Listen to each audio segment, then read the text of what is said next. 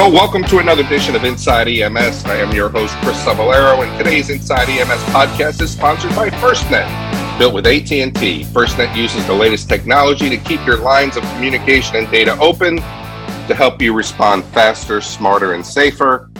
With me always in the chair to my right, is my good friend, Kelly Grayson, KG. Welcome to this week's show. Yeah, you got a hell of a topic. Oh, my EMS community is up in arms. And this is because of the drafted resolution that came out this week, June 21st, from the National Registry of Emergency Medical Technicians, where the board has put out a resolution for public comment, where the executive director would update the initial certification requirements for all levels of certification to include successful completion of an EMS program that meets or exceeds National Registry education standards. And the change comes where all programs now have COAMS accreditation. And these programs have to go through an accreditation process. Then they have to be able to show their ability to meet the standard. And this has been going on for quite a while. And now the board of directors is changing the concept to say you can get a CAHEP accreditation. And of course, we know that CAHEP stands for the Commission on Accreditation of Allied Health Education Programs. You could have the COAMS accreditation, letter of review. And this is where all the EMS programs have been, all the paramedic programs have been, Kelly. Or you can receive a state EMS office approval. And they're allowing the states now to make. So this is a big change from where we would. This change would expand. It would expand eligibility requirements, allowing state to choose their own accreditation requirement. Right now, they're in comment period for the next 60 days. I think that ends sometime in August, Kelly. And you can go to EMS1 and view the resolution. We'll put the resolution in the show notes, and you can make comment periods. But there are people that are up in arms about the change. And remember, this is comment period. So if you have a challenge with this, we're going to talk about it. And if you have a challenge with this, go ahead and make your comments. But there are a lot of people in EMS. Dan Limmer, our friend Dan Limmer at Limmer Education has put out a great position on it. And we all respect him for his ability to train the next generation of EMS providers.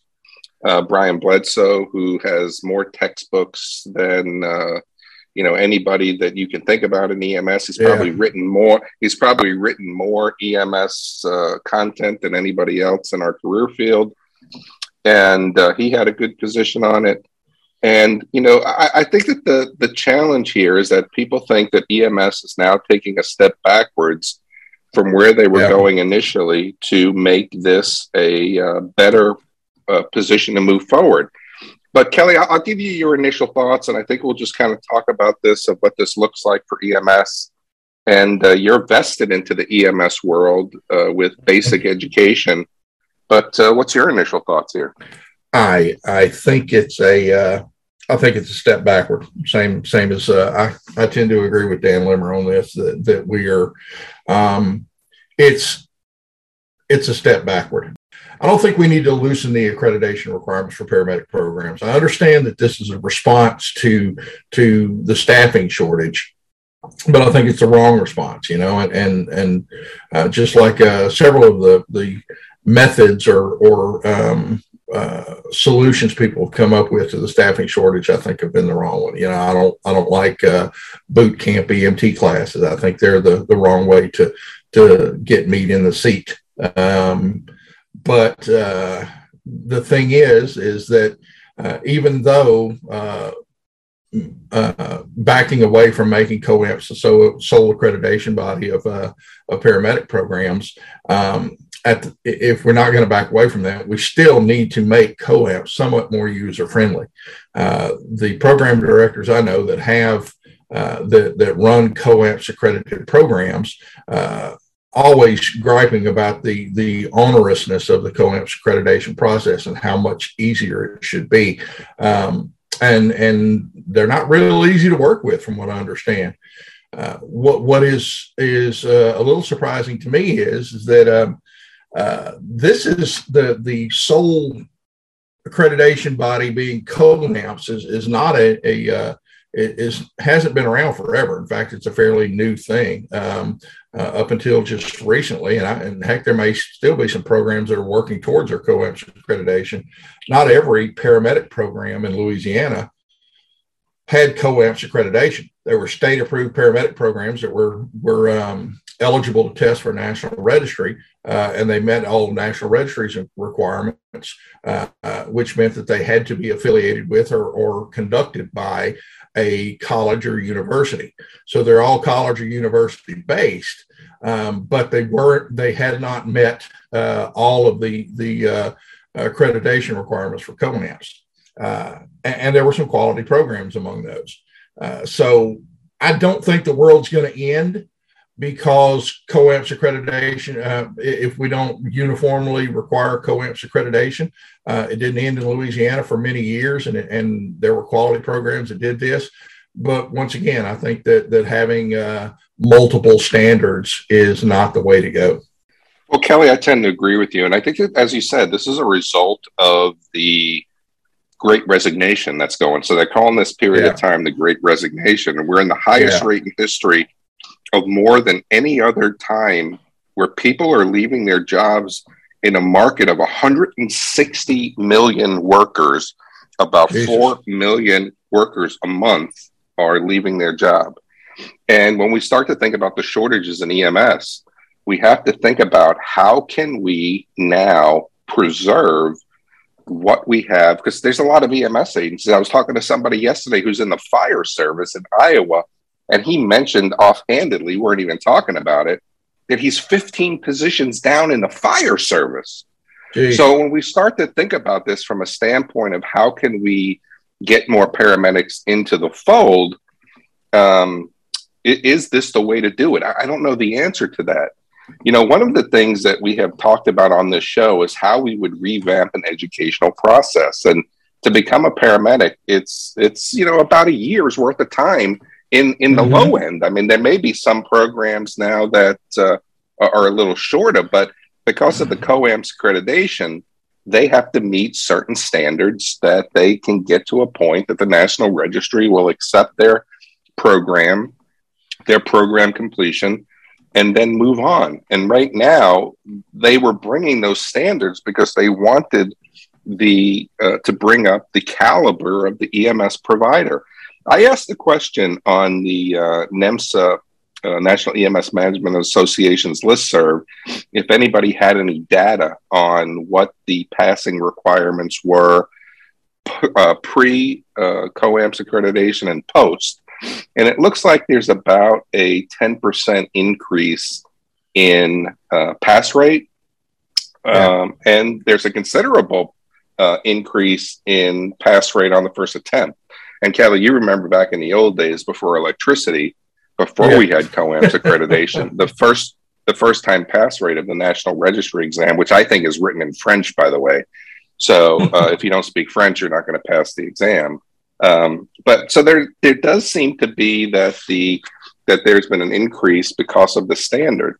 But I think that there's a lot of challenge with EMS education. And I don't know how I feel about this going back to the state for approval, or, changing this from the standpoint of saying we're going to take a step backwards.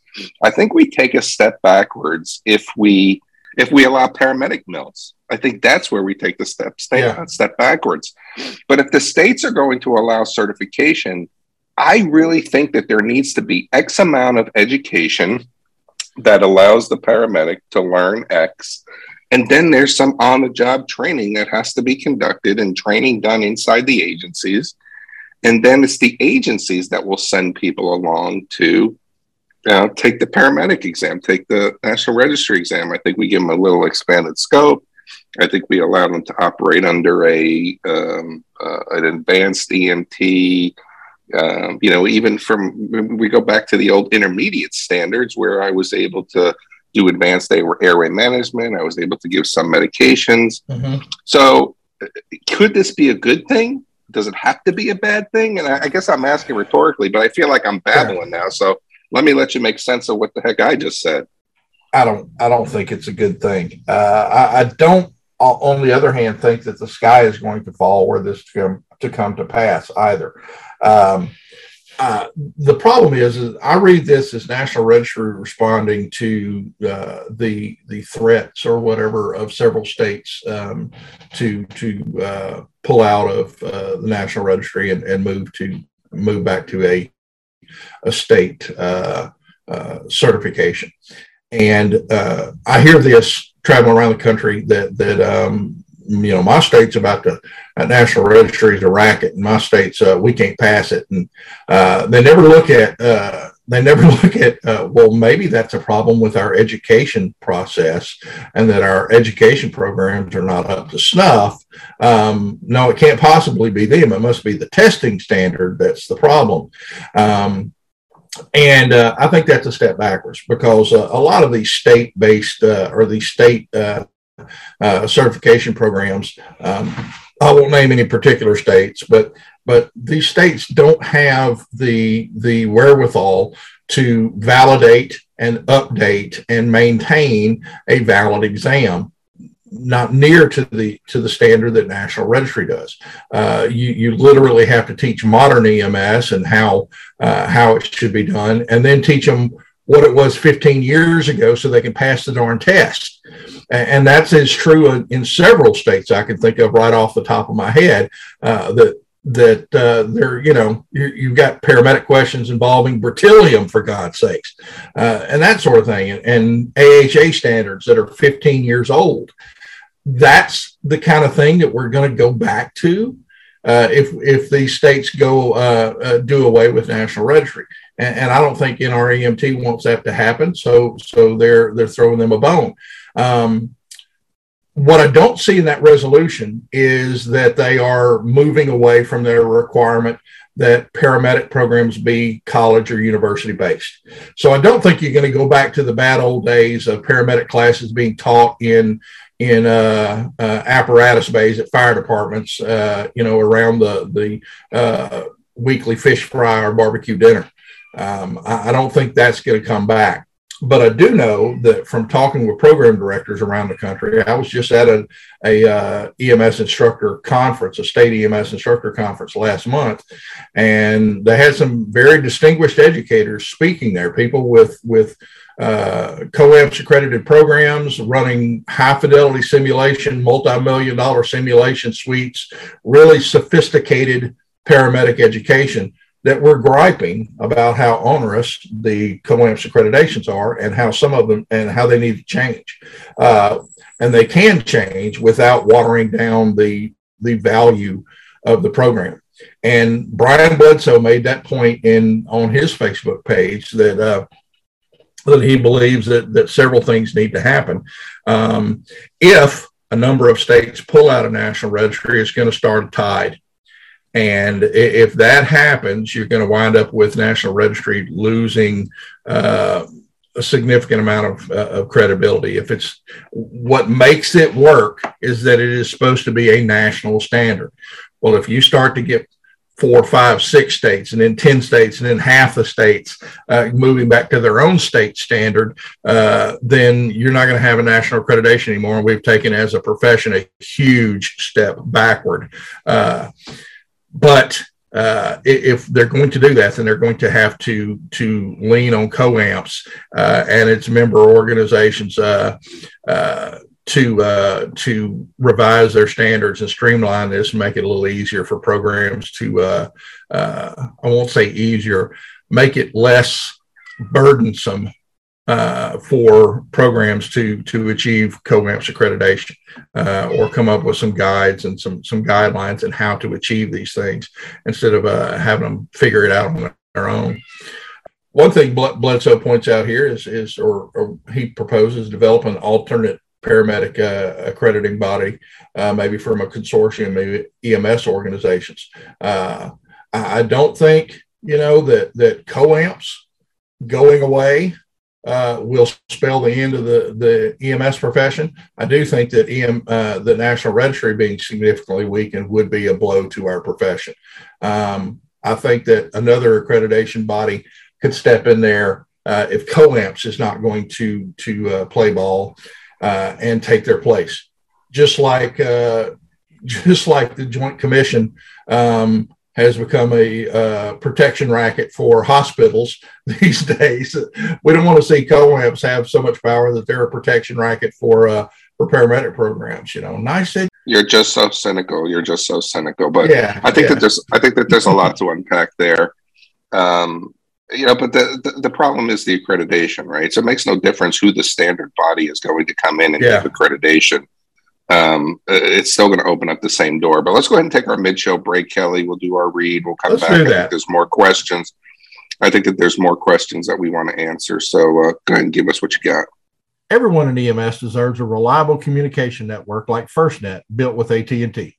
Your fellow public safety professionals at more than 19,500 agencies nationwide rely on FirstNet to make sure they have the connectivity and data they need to care for patients. And FirstNet is now offering increased coverage in rural and tribal areas.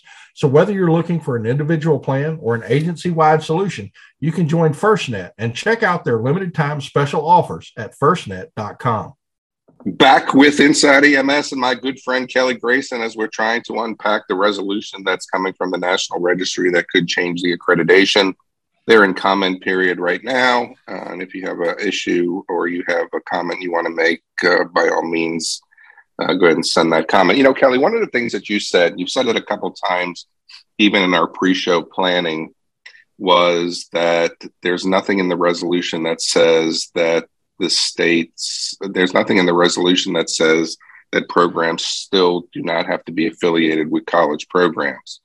But because there's nothing in the resolution that says that programs need to be affiliated with states, that doesn't mean that the states are going to say they have to be affiliated, that programs have to be affiliated with university or with colleges. There's nothing in the resolution that says the states have to make that so either. So when we start to think about that from a standpoint of what the state is going to allow, if they're going to connect them to university programs, because a lot of the university programs are already COA accredited, right? I mean, I think you and I had a little bit of difference here, and we were trying to find it so we can give you the best information.